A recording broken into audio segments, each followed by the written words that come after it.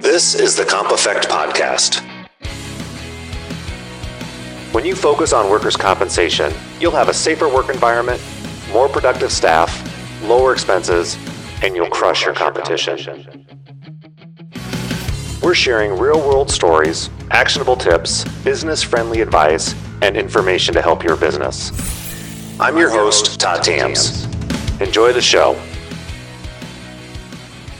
Please welcome today's guest on the Comp Effect Podcast, Jennifer Smith. Jennifer Smith is co-owner of Zupp Law Firm, and her primary practice areas are personal injury and, you guessed it, workers' compensation. She's been practicing for almost 20 years and serves on numerous professional associations, including the Iowa Workers' Compensation Attorneys Board and the Iowa Workers' Compensation Advisory Committee. She's also past president of the local bar association. She's a wealth of knowledge and information, and we're thrilled to have her on the podcast today. Thank you so much for joining us today, Jennifer. Well, thanks for having me, Todd. I really appreciate the opportunity. Good way to start the new year.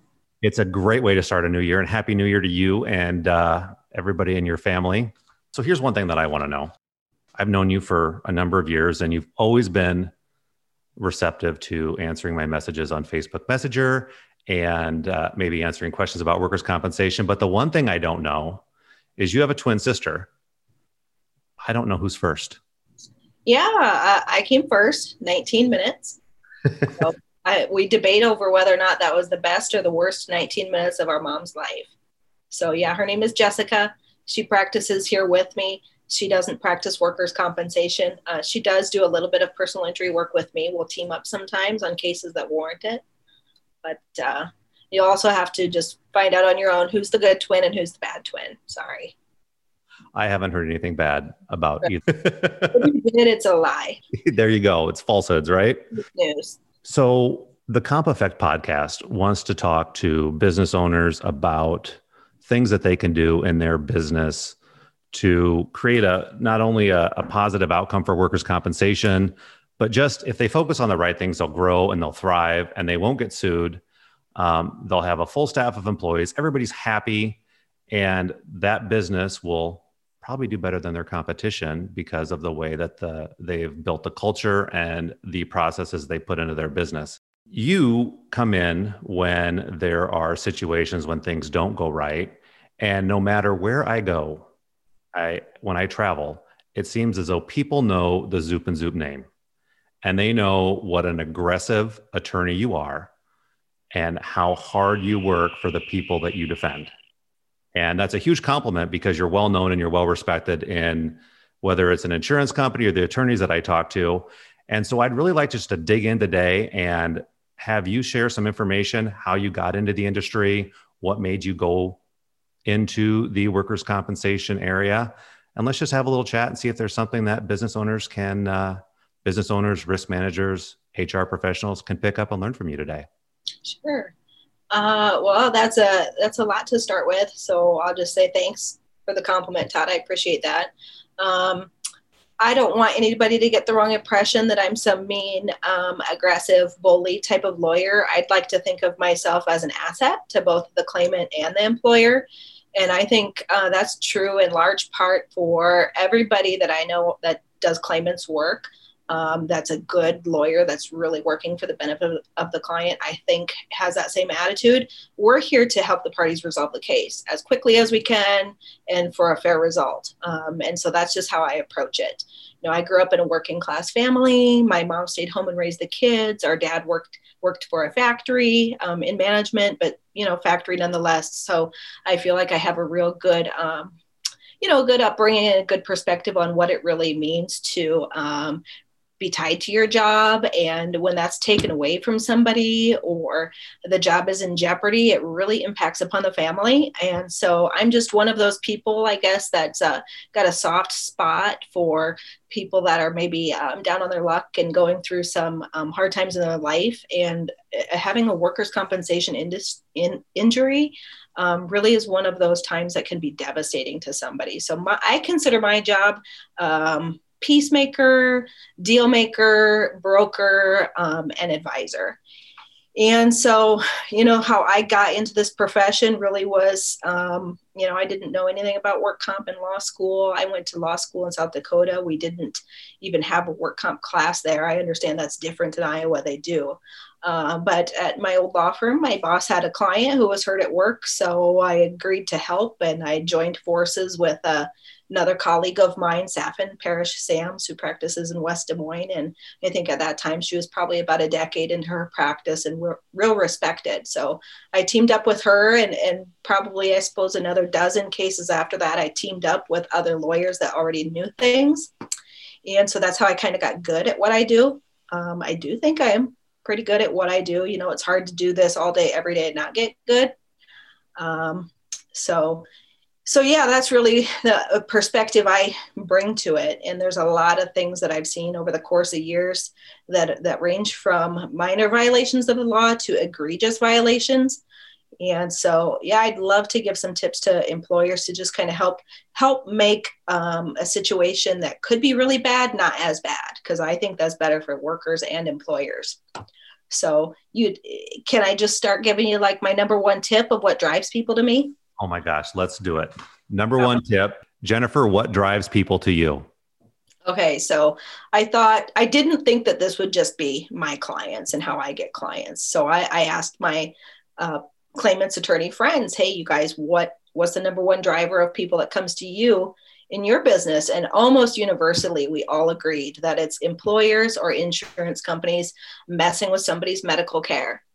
So in Iowa, the employer, which is usually then controlled by the insurance company, has the right to choose an employee's medical care. And that's fine. I don't necessarily agree that that's the best way to get somebody to fastest healing possible, but that's the law. So it is what it is. The problem is that when the employer and the insurance company choose the doctor, they're also supposed to listen to the doctor. And that's the trade-off in the law. Well, as you can imagine, what I see in my practice and how people come to me and my friends is that somebody's messing with the medical care. And, if you send somebody to a doctor and the doctor recommends an EMG or the doctor recommends an MRI or physical therapy, don't switch doctors or try to switch doctors. Don't take 3 weeks to set up an MRI when we all know it takes a 15-minute phone call. Don't deny the EMG when the person could just drive 30 miles down the road and get one within 3 days. You should really be having notes in your file, documenting steps that you're taking to actually get this person timely care. Because guess what? When they don't get that medical care, they've got friends. They've got family member. They may have a union. They've got somebody that's in their ear telling them, go get a lawyer. They're not listening to you. Go get a lawyer. Go get a lawyer. And so the way you avoid them getting to a lawyer sooner is just take care of their medical care the right way. So we see that so much. And, the thing about work comp is, if somebody's not getting a proper medical care, and they come to me for help, I have a pretty quick, easy remedy in Iowa law. I file a petition for alternate medical care with the agency. It's free to do. The only cost to me is my time and certified mail fees. And the agency will set a hearing on my motion to request that medical care within 10 days. And guess what? I'd probably say 99.99% of the time, if the authorized treating physician has ordered something and the employer's not doing it, and I've got a petition on file, I'm going to win. And so, there's no point in you making the client come to me and then I file a case. And then you probably at that point have to get your defense lawyer involved because now there's litigation. And guess what? Now your defense lawyer is going to get paid. So there goes your claim dollars. So the best way you can really avoid problems from the outset is just following the appropriate recommendations from the doctor. So let's dig into that a little bit. One of the on any workers' compensation claim, there always is cost containment. And there is a common, maybe mindset that the only people that really win in a workers' compensation claim is the medical industry, because whatever test they order they get paid for. And so we see, just even as an insurance agent, sometimes maybe there is an advocate for self-care. Like, let's wait 3 or 4 days, see if it gets better before we go out and we pay $3,000, $4,000, $5,000, $6,000 for an MRI or whatever that costs.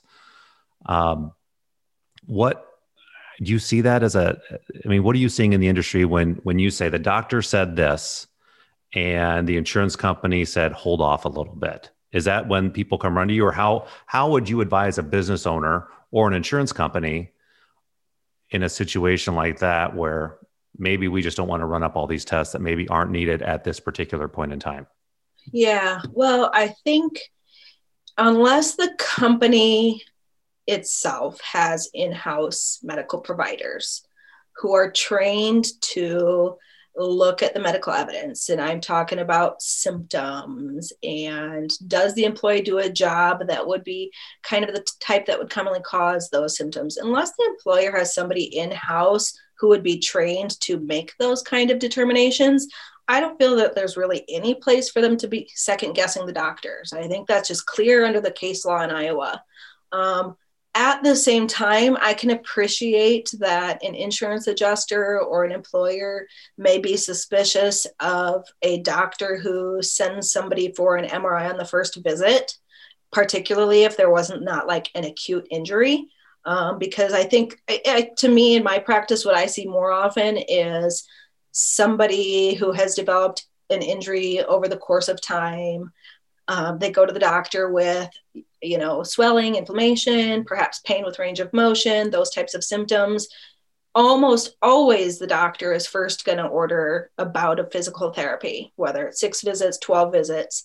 And only then do I usually see the doctors ordering an MRI. I think the real only exception I really see is if the injury was traumatic, so like a fall or something like that, where it would be a good idea to do an MRI quickly to rule out like some really serious acute pathology. But I just really don't see that, at least in our area. I don't think that that's really a problem I hear of statewide, but I do agree that the medical costs are out of control.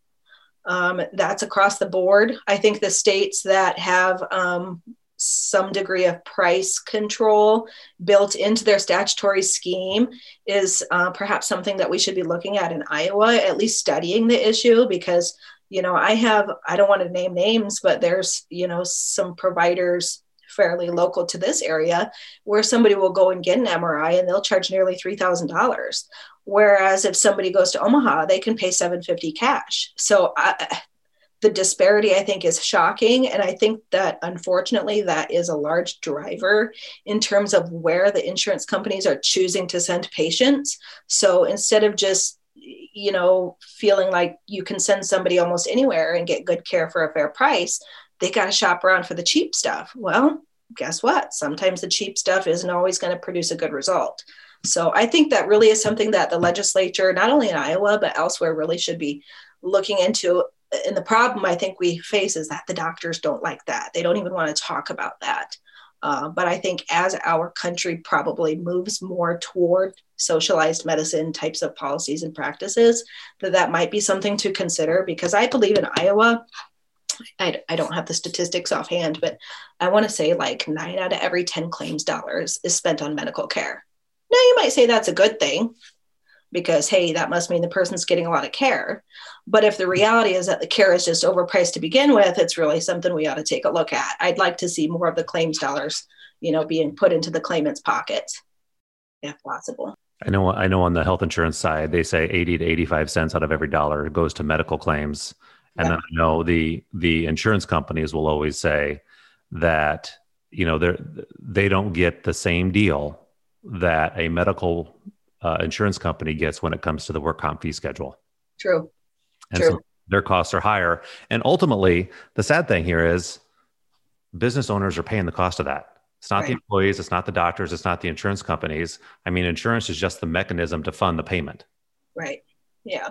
What I sometimes see going on in cases, I would say not so much with the larger, more sophisticated work comp employers, but like the smaller employers that have maybe, 5 or 6 employees where they're really not experienced with work comp. What we'll see them doing is sending the employee to the doctor for what's clearly a work-related injury and having the employee submit the bills through their own health insurance, whether that's Medicaid or whether that's Blue Cross Blue Shield through the market or some, United Healthcare, whatever the coverage might be.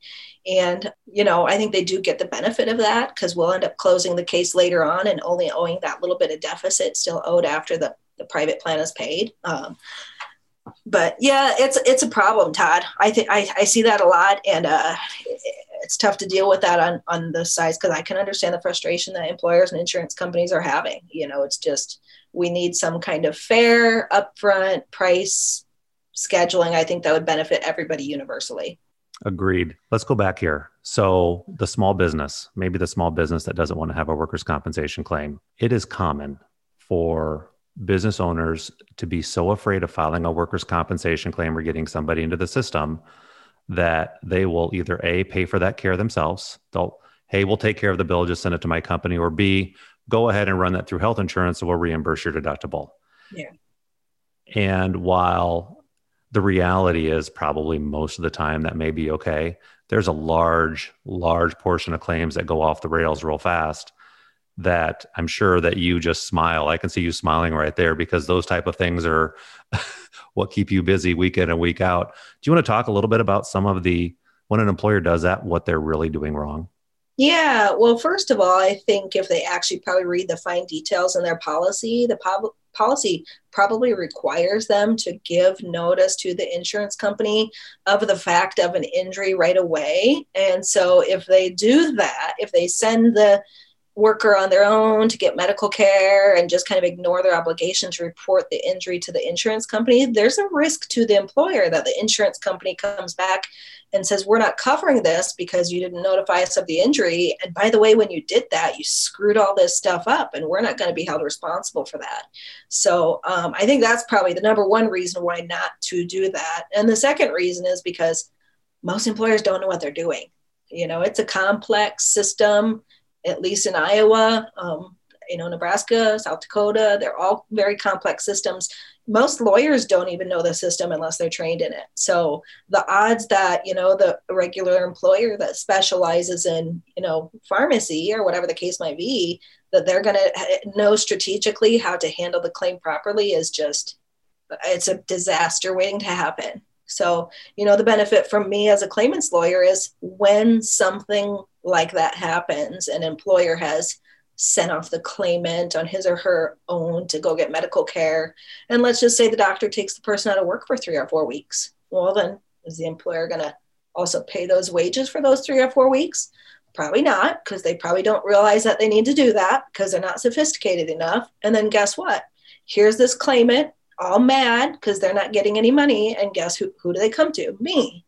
Well, guess what happens if a worker has been taken out of work for a work-related injury and no benefits have been paid? 2 things. I can get a penalty benefit on all those payments that were not paid on time. That's 50% of each week of entitlement that I can claim as a penalty for being naughty. And in addition, you risk bad faith. So highly advise against it. That's what you pay your insurance for. Just turn in the claim. It's the insurance company's job to minimize the value of the claim as much as they can. I mean, that's not really the job, but the reality is that's what they're trying to do. Let them do their job. Also, I would suggest to businesses, get somebody in your town that you trust to just give you general business advice. I would say your average lawyer in town is probably not qualified to give you really good work comp advice, but at least they'll probably give you some helpful ideas and probably tell you, just turn it into your insurance company. You might save what do they say? Penny wise, pound foolish. That's what you're doing. We see claims where we'll have people that say, I want to be paid cash under the table, or, that guy I pay cash, I don't need a workers' compensation policy. And I say, that's always fine till he gets hurt and the wife's upset because the wife didn't make that deal or the spouse didn't make that deal, right? Yeah. And when there's no money coming in and there's no paycheck, that's when all hell breaks loose.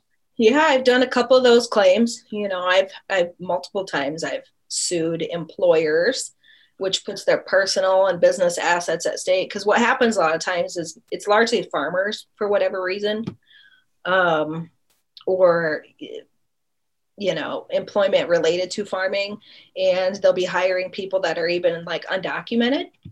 And think, well, I'm paying them cash. They're not documented. So, therefore I'm just not going to even report them as an employee and pay work comp premiums on their wages. The problem with that is they still have, the worker still has a claim in Iowa, and I will file it. I will go after the penalty because I feel really bad that you are mistreating and taking advantage of this worker.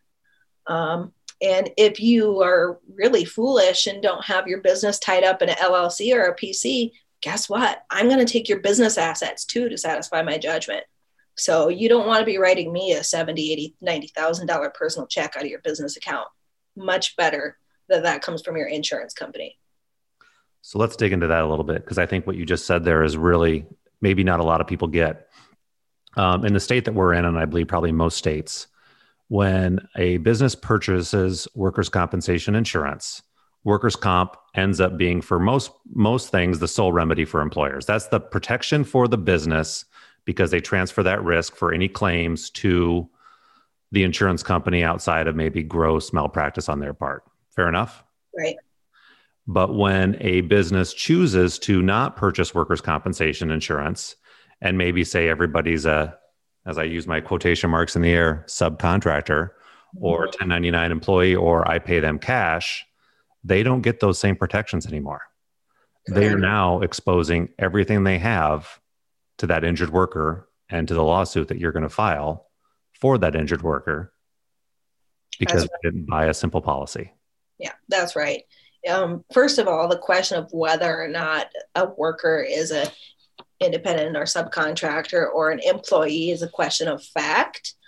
99% of the time, if you're paying somebody weekly wages or wages based on hours or wages based on output, they don't provide their own tools. They don't set their own hours, their own schedule. They're subject to termination. The court's going to look at all of those facts. And so if you have somebody, no matter how you're paying them, that fits those kind of facts, the court is going to find that they're an employee 99% of the time. So if they are an employee and you don't have work comp insurance, I, as a claimant's lawyer, have the option to sue you in workers' compensation under Chapter 85 and under Iowa law. So I would file my petition before the agency, or I can sue you in district court and I can get whatever remedies would be available in district court.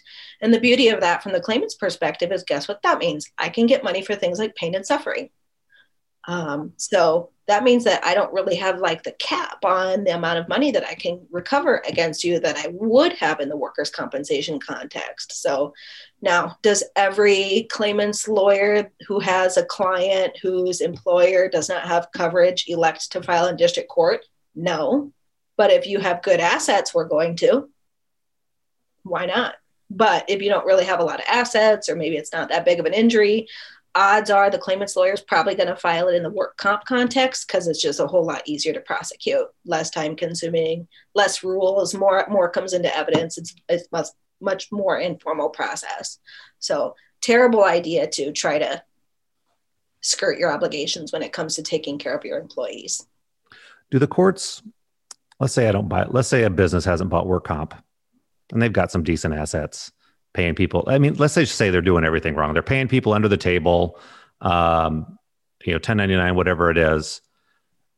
When that goes to court and you're sitting there in the courtroom with the defendant and all the parties involved, how do the courts look on a business that has made misstep after misstep after misstep, now caused an injury? Yeah. I mean, of course, I have to say every case is different, but I mean, your guess is going to be correct. You're nobody, not the judge, not the jury. Nobody's going to have sympathy for an employer that's basically knowingly and purposefully evaded all the rules. I mean, almost nothing they say is going to be given any amount of credibility. So if my client is at all, a credible, likable person, that means bad news for the employer, good news for the plaintiff/claimant's side. So I just couldn't recommend against that enough. And I'm not trying to sell insurance products or anything like that. I just, in my heart of hearts, I've just seen how devastating it could be to the average business to have injuries happen like the clients that I represent and not have protection. You may not ever have that serious permanent and total disability case or quadriplegia case, or something like that. But guess what? You might. And one of those cases alone can result in the employer and the insurance company being liable to pay the claimant weekly benefits for the rest of his or her life. And that's on top of the medical care, and that's on top of your defense costs. And I don't know a lot of businesses, in rural communities or in a lot of businesses that could really afford to do that. So, it would be sad for everybody involved for that to be the situation. Whenever we have those, I've been doing this now for 20 years. We have those claims. Whether it's a slip and fall that causes serious injury or the contractor that cuts a finger off. Those are injuries that last, somebody's lifetime. I worked with a guy the other day. They had a migrant worker who was using a wood chipper and shirt got caught, sucked his arm in. Yeah. That's an instant OSHA reportable.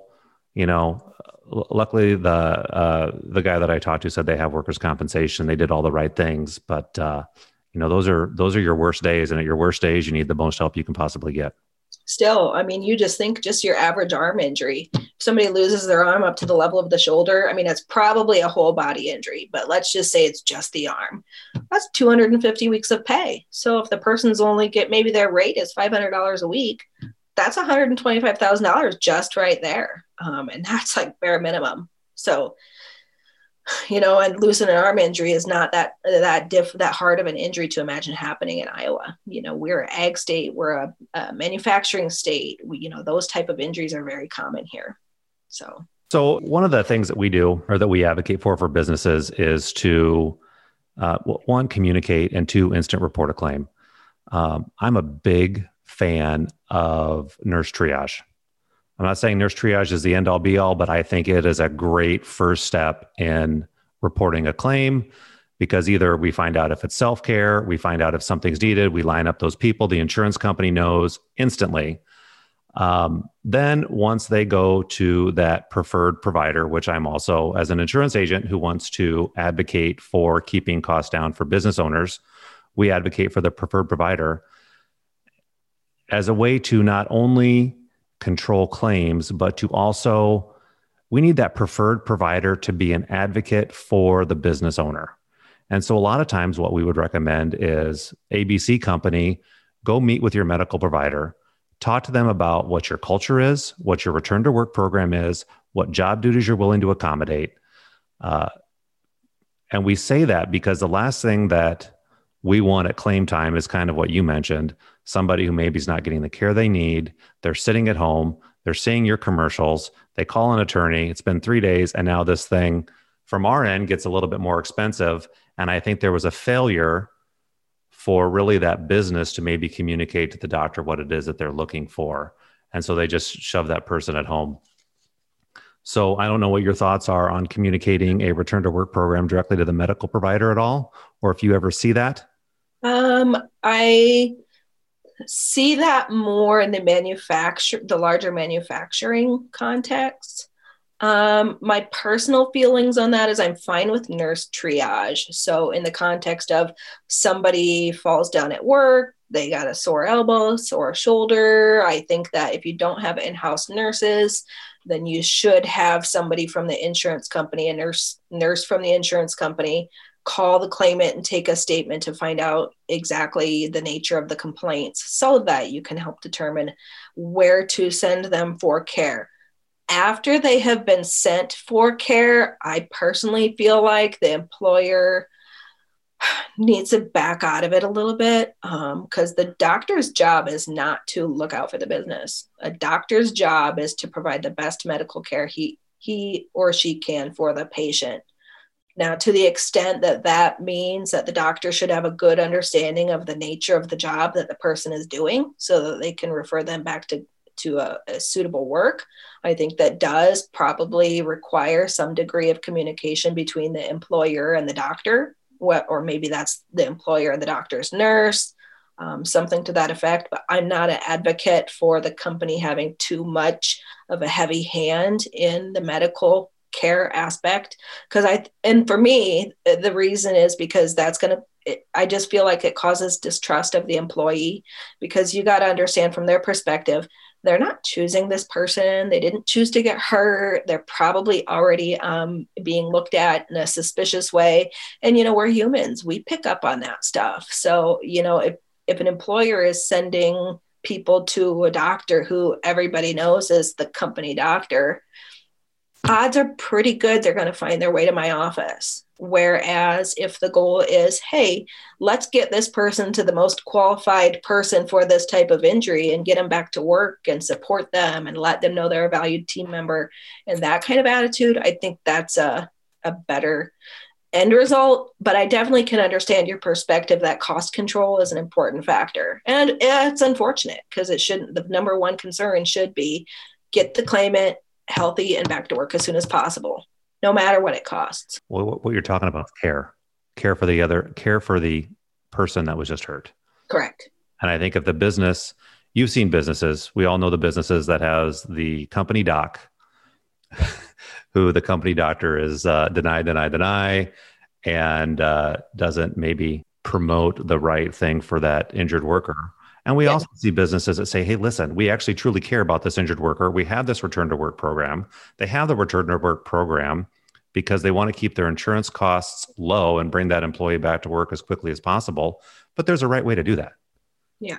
I mean, doing that with care. And I'm a huge advocate for some type of claim navigator at the company where they can be an advocate for that injured worker and management and the insurance company, and basically another voice, because not everybody knows how to navigate a claim or wants to speak up. They're afraid of losing their job. They may be out of work already. I mean, they don't want to rock the boat any more than they already have. Yeah. It's scary. Yeah, I agree with that 100%. I think in my practice, what we see in the cases is when I'm working on a file and we do what's called discovery, we get an exchange of information between the parties to a case. And I have to tell you, in all of my time, I have not seen one company that has like a really good, well put together, comprehensive, strategic return to work program. They've got some papers that say return to work program on them, but the training isn't there for it. The implementation isn't there for it. So I think a company would be very wise to actually implement a real program, not just say that they have one so that they can get a premium discount, but actually have one in paper and perhaps take your business's own money and go on Google in your state and hire a lawyer who actually does workers' compensation in that state and have that lawyer help you put together the return to work program. And that can include things such as workers' rights, forms that you can work to give to an employee who has light duty restrictions. Because like in Iowa, for example, when an employee has an injury and they return to work light duty, the law actually says now that the employer has to communicate the light duty offer of work to the employee in writing. And I don't know, since that law was passed in 2017, I've maybe seen like 3 written offers of light duty work to claimants. So either employers are not being educated about their duties under the law, or people just think things will work out anyway. So who cares? I don't know what's going on there, but people are not following the law. But I think that would be a huge investment that a small business could make in itself to be proactive in the management of future workers' compensation cases. Would I like to see some division of Zupp and Zupp? Pardon? I said, is that going to be a new division of Zupp and Zupp? I feel like I already do that. It's just called claimant's lawyer. No, I think there's definitely, a lot of ways that I think employers could improve the process for not only themselves, but for the claimants. And, I would also advocate to employers, don't be afraid to go online and find a workers' compensation seminar, because we have some amazing workers' compensation seminars in Iowa. In fact, the Iowa Division of Workers' Compensation puts on a seminar every year. It's called the Symposium. It's put on by the advisory committee. And I think it's the largest workers' compensation symposium that's held annually in the country. And it's for nurse case managers. It's for in-house work comp staff. It's for HR. It's for claimants. It's for defendants. Anybody who's really affiliated with the industry in Iowa goes to that seminar. So if if you're in the business of working with claims and managing claims and handling claims, you need to be at that seminar. And if not that one, then pick one of the other ones. It doesn't really matter. But if you're going to succeed in Iowa, you can't not be going to those seminars. Like, I don't see how you can sit and adjust claims from Washington and have no real clue what Iowa law requires. I mean, you can do it, but if you run up against somebody like me at trial or one of my friends who does what I do, I mean, I almost feel bad for the insurance company or the employer that chooses not to be educated about the law. When you go to court against an insurance company, how often is that? I mean, let's say a injured worker hires you. How many of those claims maybe just get settled like, hey, we'll just write a check, and it's easier for us to write a check than to drag this out and go to court? Or do you see carriers like fighting tooth and nail? And if so, are they bringing in the business owners to that then too? And I mean, everyone's sitting in the courtroom? So every lawyer's practice is a little bit different. In my practice, I would probably say we're able to resolve probably 90% of them before trial. And for me, I think that's because I spend my time working up the case. And so I just give the defense lawyer everything he or she needs to see what the exposure is. And then we settle it really close to that. And that's just why would you go to trial if that's how it's going to end up? But I do think that there's some other lawyers who maybe want to, they just go to trial because they have not put in the work to get it to the point of settlement before trial. And it's kind of like, well, we don't really have time to settle it now, so just take it to trial. I think there's that crowd. So for them, they obviously are going to be in trial more than I would. Now, how many times is the employer sitting right in there? I would probably say half of the time the defense lawyer has to bring in the employer. And I would say those people are going to usually be like the supervisor. So, you're losing some money there with your productivity out of your supervisor. A lot of the times the management might be there. So you're losing those resources as well. And the reason for that, for them being there, obviously, is that anytime the company is being sued, they have the right to have at least one corporate representative sitting there with the lawyer.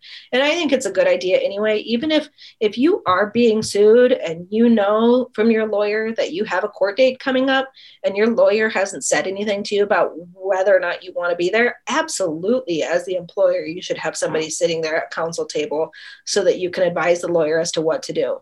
So, if you're not staying involved in the process, how are you going to keep track on what your lawyer is doing? You may end up with a defense lawyer who really doesn't take too much time to defend the case. And he's really there just to ask basic questions about things he already should know about from reading the medical records. So, there's a fair number of attorneys in Iowa who do work comp defense who probably have way too many files than they should. And I think it does reflect in their work. And people that do what I do, we know who those people are. We like that. But I think that the employer can get control of that by being more active itself, because when you have a claim, the insurance company isn't just there to take care of the claimant. They do owe a duty to the employer as well to reduce the exposure on the claim. And, if the adjuster isn't working up the file the right way or the lawyer's not working up the file the right way, well, guess what? That means I get a larger win in court. And guess what? That means your premiums are going up. So even if it is just like you think, oh, it's just a hand injury. Well, are you sure about that? It might be a hand injury that turned into chronic regional pain syndrome. And now all of a sudden I've got a whole body injury. Or it might be a hand injury that turned into an overuse injury on the other side. And now I've got a bilateral simultaneous injury.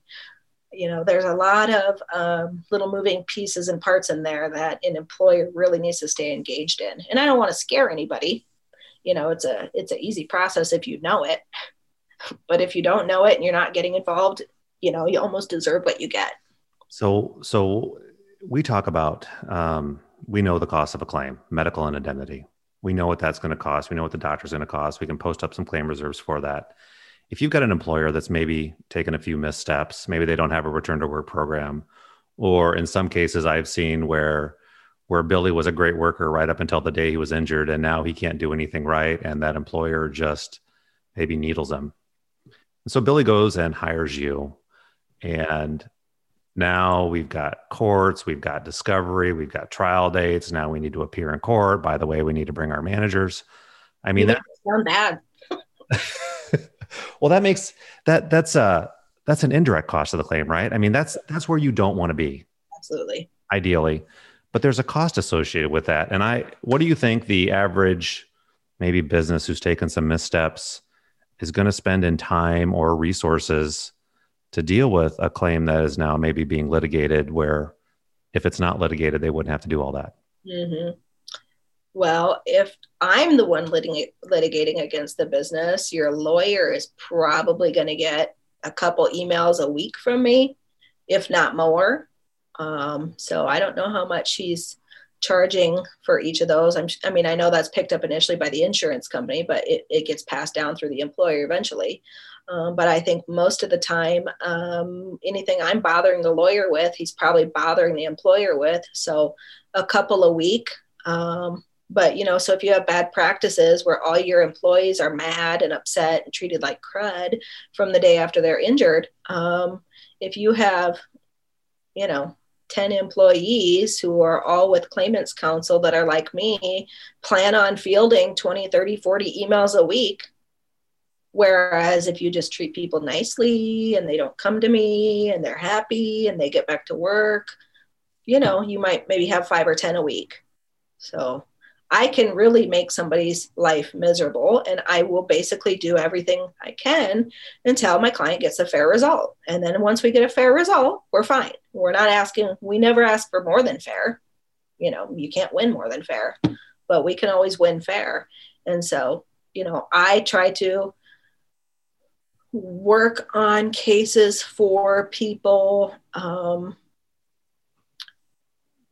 just enough so that we get a result that is based upon the evidence. It is based upon the law. And if you don't want to give it to me in settlement, that's fine. I'm pretty comfortable getting that in court. And I think most people that do workers' compensation, as a specialty like I do, they feel the same way. Like, court's not going to bother us. And I don't think it bothers the defense lawyer either, because they're going to get paid by the hour. Mm-hmm. Who it really bothers is the employer, because they've lost their chance to reduce their exposure. Things may come out in trial that they didn't want to come out. So if an employer can get a good offer from the claimant's lawyer before trial, 9 times out of 10, you should probably take it. Even if it sounds like a lot, from our perspective, it's probably not enough. So if you're not happy with it as an employer, we're probably not happy with it either. And usually that's the sign of a good result. Nobody's happy. I mean, I think there's very few lawyers, at least in Iowa, who will work on a case and not at some point give you a demand prior to trial. If there's a claimant's lawyer that's not working up a case and offering to settle it on terms that are agreeable to the client ahead of time, they're not doing their job, because nobody should be exposing their client to a risk of loss at trial if before trial you can get something that's fair. Yeah, the problem is they never want to go to trial. If it can be settled amicably before trial, that seems to be what happens. Yeah. You have any examples? Maybe. Well, do you have any examples that maybe large claims or claims that were litigated and the whole process went off the rails? Maybe because of something that the employer or the insurance company, or I don't know. Oh, let's see. That's tough for me, Todd, because I feel like, I've only lost once, my years. And I don't think that case was even my fault, because we could have got that settled ahead of time. But my client wanted to go to trial, and that's fine. That's his right. I thought we would lose, and I was right. So for me, I can't really think of any. I mean, I think that there should have been cases that settled a lot sooner than they did. I have that a lot. I have cases where the company didn't settle it, and, they probably should have, because then we went to trial and, got the full amount, because if sometimes when, like, for example, say I have a bilateral knee replacement case. Well, we don't really know exactly how the need for that bilateral knee replacement arose. That's an issue in the case to be decided. So, if you have a case where it's zero, an award of zero, all the way up to bilateral knee replacements, seems to me somebody ought to try to settle that case for a fair amount, maybe even a little higher than middle, because it's a big risk. So if you're going to not settle that case with me, odds are pretty good I'm going to go to trial and win it, because I'm not going to go to trial in a case I'm going to lose. I mean, aside from that one time, I'm not stupid. I'm going to get those cases settled. If I'm going to go to trial, it's because I really think I have a good shot at winning. Nobody wants to have a losing record. No. I actually care about winning cases for people, not taking cases to trial that are losers just because the client wants to say they went to trial. Like, I'm just not a believer in that. Got it. What other tips do you have for business owner? I know you made a list, I think, when we talked last time, right? Yeah, I think we've covered a lot of them. Let me see here. One thing that I see a lot is paying benefits late. I would say that's this, and I know this is maybe not as much for employers as it is for the insurance companies, but in probably almost every case I see benefits being paid late. And the problem with that in Iowa is that the law says that if there's a delay or denial of benefits without a reasonable excuse in writing at the time of the delay or denial, I can apply for a penalty benefit and be awarded up to 50% of the amount that was unreasonably delayed or denied. Well, it's not really hard for a lawyer to get the indemnity history, see when everything was paid, put it on an Excel sheet, and see how many times and how many payments are late. So, from the perspective of an insurance company and employer, it shouldn't really be that hard to pay a check on time. The law says the check is due on the day after the period that it's covered. So if the check covers from 12/20 to 12/27, get the check out on or before 12/28. And I think the best carriers and the best employers, their practice is to send it a few days ahead of time. And that'll eliminate the risk of, it was a holiday, or so-and-so was sick, or whatever happened.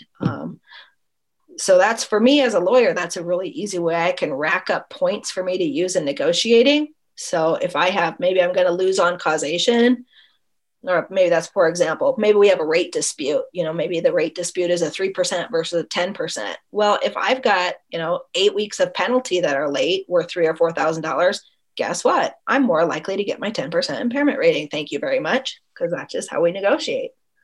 Another thing I would say that I see very often, and this is something that I think most employers can probably check for themselves if they want to avoid the penalty exposure. And I shouldn't just say penalty, is bad faith too, although we don't see that as much.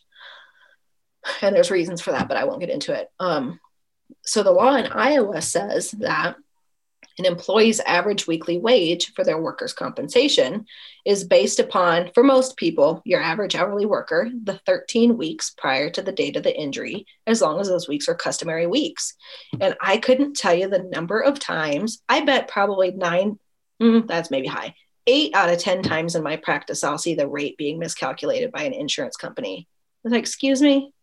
This isn't hard stuff. This is baby stuff. If you can't even calculate the average weekly wage and the rate correctly, there's going to be problems in the case.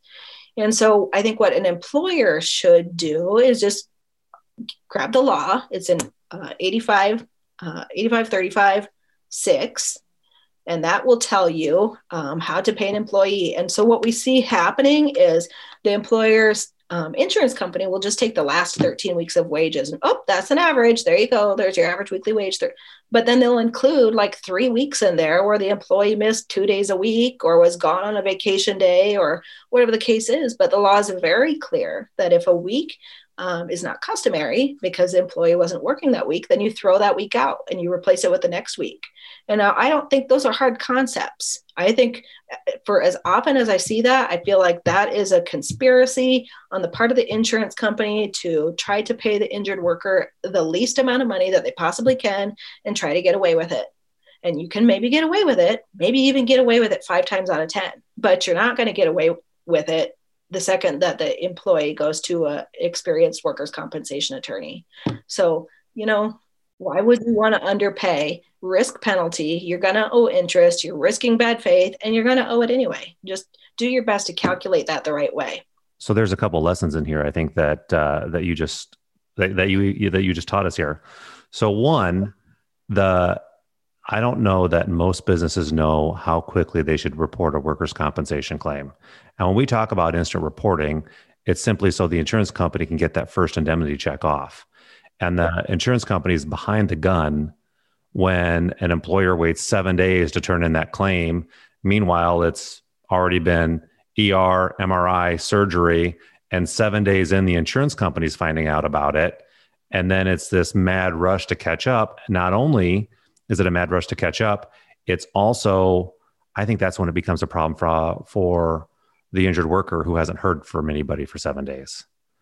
And had the insurance company known about that, at least somebody would have reached out and said, hey, what's going on? What do you need? We're here for you, whatever that process is. The number two, when you talk about calculating weekly wages, I'm picturing small businesses, not large firms with HR departments that know the ins and outs of the Iowa workers' compensation law. I'm thinking of these small firms that when somebody says, or the insurance company, and it's probably not even the adjuster, it's maybe, some new person that's working there, right? Or somebody a couple of notches down the totem pole says, hey, I need this 13-week payroll report. They just go into their bookkeeping system. They run the last 13 weeks. And in reality, if that injured worker who makes X a week has been off work for birthdays, doctor's visits, whatever it is, you're saying to throw that week out and really run the calculation for the full 5 or 6 day work week, the last 13 weeks? Yes, correct. Typically, what we do in our business is we ask for the last 6 months prior to the date of the injury. In fact, the law requires that if the employer requests, the employer has to produce the last 52 weeks of wages. Provided that the employee was actually there. It's actually criminal not to do so, although there's never been a prosecution for that in Iowa, but it happens all the time. I think a savvy employer will go and just check each of those 13 weeks to see if they are customary, and the employer should have a good idea of whether or not that's a regular number of weeks worked by that employee. And if not, be asking your adjuster, hey, shouldn't we, that seems like it's low. Shouldn't we be, checking on that? And the reason you want to do that is because workers don't understand that when they do get a check, like let's just say the employer reported on time, they are paying indemnity because the person's out, and all of a sudden this worker who was getting, they think like $700 a week, all of a sudden a check for $500 shows up in their door, and they're like, geez, wow, that's really low. They don't understand that that's based upon the fact that they're not paying taxes on it and things like that. And it's designed to be a little bit lower so that you're not incentivized to stay out of work. But the worker's already going to naturally be suspicious of that number. So, they're already going to be feeling naturally inclined to come to somebody like me. So I think if you are presuming that they will be coming to somebody like me, you should probably do your best to do things on your end the correct way so that when they come to me, I'm not the one that points it out to my clients. Oh yeah, look here, they were trying to rip you off. Look, I just helped you. The good way to get my client to fall in love with me is by me finding them an extra $100 a week. And that's, lots of times I have found rate disparities of over $100 a week. And that's disgusting. That should not be happening, when we have sophisticated claims professionals. That's crazy. I didn't even know that was a thing until today. Wow. Yeah. I know we're about almost out of time here, and this hour has flown by. Do you have any anything else that you want to bring up? Or if not, I got a few questions for you before we wrap up today. I don't have anything in particular, Todd. I would just like to say that all claimants lawyers are not evil. We do have hard jobs. We are dealing day in and day out with the emotional trauma of our client and somebody that has never been through this experience before. And they've got other people chirping in their ear about how they got $1 million. And, we don't get to pick the doctors. We do really have an uphill battle on this side. But if you as an insurance agent or adjuster or the employer are dealing with claimants counsel and we ask you for something, Odds are we're not doing it just to hear ourselves speak or waste time. Almost everything I do is strategic because I'm not going to be spending a whole bunch of my time and my money on things that I don't need that aren't going to help my client. So if I say something, you should probably do it. You don't have to, but I'm just telling you, I know my client and I know how to get to yes. So if you don't want to take my word for it, we're probably going to end up in court. So, but I would say, I want to help the employer resolve the case just as much as the employee. My goal is help the employee as much as I can, but I understand that also means being flexible and workable with the employer's goals too. I can see when the employer has a worker that they don't want back. I get that. Well, if you want a closed file and you want my client to no longer be working there, we need to be negotiating on fair terms. Otherwise, guess what? You're going to be stuck with my client there. But yeah, I'd be happy to answer any other questions you have, Todd. The questions that I have are not necessarily workers' compensation related, but I think there was some great information from you today. And I mean, the reality is if there's a proper risk management program in place, a proper claim system in place, a proper return to work program in place, and the insurance company is on board with the business and the injured worker, there's nothing that you're going to be able to do. Generally speaking, if everything's going the right way and you go in and the weekly calculations the right way, the doctor's tests have been run the right way, I'm sure that you've had people you said, hey, it looks like for the most part, things are going okay. However rare, I think you mentioned that at the beginning, but things look like they're going okay. I'm not sure you really have anything here. Yep. Oh, absolutely. I probably have, maybe one person a month who comes in and consults with me about their case, who I just let them know. I mean, it looks like they're doing everything they're supposed to do here. And so you don't need a lawyer now, because I'm not going to jump on a case and spend my time, for nothing for somebody that doesn't need it and potentially create hostile relations between the worker and the employer. So now, do other lawyers turn those clients away? I don't know. I mean, I'm just not the type to take on a case for somebody that I can't actually help. But yeah, I think if an employer has, educated work comp people in place, or maybe not in place, but just a local resource that they can tap, even if it's not a local lawyer, make friends with one of the lawyers in Des Moines that does this for a living, somebody that you can just, get on quick dial and send them an email. Hey, we have this worker that hurt his hand, he wants to work light duty with just, the left hand. Is that okay? The doctor didn't say anything, but is that okay? Let that lawyer advise you. And I think you can steer yourself out of a lot of problems that you didn't even know could exist by good practices from the very beginning. And I think that should include forms, and it should include policies. And if you're going to have a return to work policy, make sure to follow it, because that's good for us too. If you don't, surround yourself with smart people and don't be the smartest person in the room, right? Always be learning. Absolutely. The one thing about work comp in Iowa is every case is different. There's always some new arguments to be made, and that couldn't be more true than now, since we've had the new legislative changes in Iowa since 2017. Most of the big issues haven't even been fully decided. So there's a lot of issues in Iowa right now that really can get people into trouble if they don't know what they're doing. And so definitely need insurance. You definitely need to have people that you can call that have experience in the business. And if things get really bad, stay active, stay engaged. Don't be thinking that the worker is just out there to get you. They're not. I've never met a client yet that wanted to be injured. I can't think of anybody in their right mind who would give up a good paying job to go ahead and be treated like gum on the bottom of somebody's shoe and go through 3 years of litigation for 13 grand or something. It doesn't matter. That's the story that gets told, is that workers are just out to get something. But I guarantee you, workers' compensation is not the golden ticket to paradise for most people. It's a means to an end, and it does work well if the processes are followed. It doesn't work bad, or it doesn't work good if they're not. And for those of us, or for those who might be listening outside of the state of Iowa, the Iowa went through some massive workers' compensation reform in 2017 and really changed the way things were handled, and how the onerous for the burden of proving a claim and some drug testing. And so those may not exist in your area, but like you said before, we're still waiting to see how some of those shake out because they haven't been tested in court yet. Yeah. So great information today.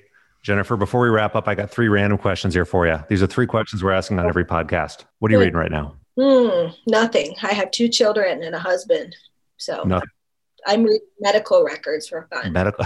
That doesn't sound like fun reading at all. It's fun. You learn so much. I always want to be a doctor or a lawyer growing up. So I got to do both by being a work. There you go. lawyer. And you get to help people too. Mm-hmm. What's one thing that you spend more money on than you should? My daughter's shopping habits. She likes to shop online and I let her. Do you shop with her? I do for myself a little bit, but I tend to live vicariously through my daughter's shopping.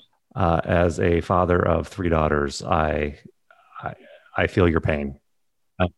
I've seen their wardrobe. I can understand, Todd. And last thing, as we wrap up here today, what's one piece of advice that you'd like to tell people or give the world? Be nice to each other. We have so much going on in this world today that, people like to say it affects us all. And the reality is probably what affects us most is our families, our communities, those around us. So just treat each other with respect and remember what goes around comes around. Great advice. Great advice. Jennifer, if people want to reach out or get a hold of you, how are they going to find you?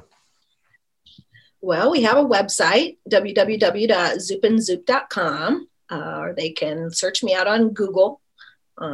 We have a Google business page as well. I have a personal Facebook page, or you can call Todd. Todd knows how to get a hold of me. I think we'll have some of your information on our podcast website too. So once again, some great information today. I appreciate you coming on our podcast and sharing some of your experiences. I hope the businesses and the HR professionals and the risk managers who listen to this find at least one nugget or 2 out of here that maybe they can implement in their business to maybe not have those problem claims where they bump into you. Not that you're not a nice person, but if we can keep things non-litigated and people cared for the right way, I think that's a better strategy long-term. So absolutely. Thanks for having me. Thank you so much, Jennifer.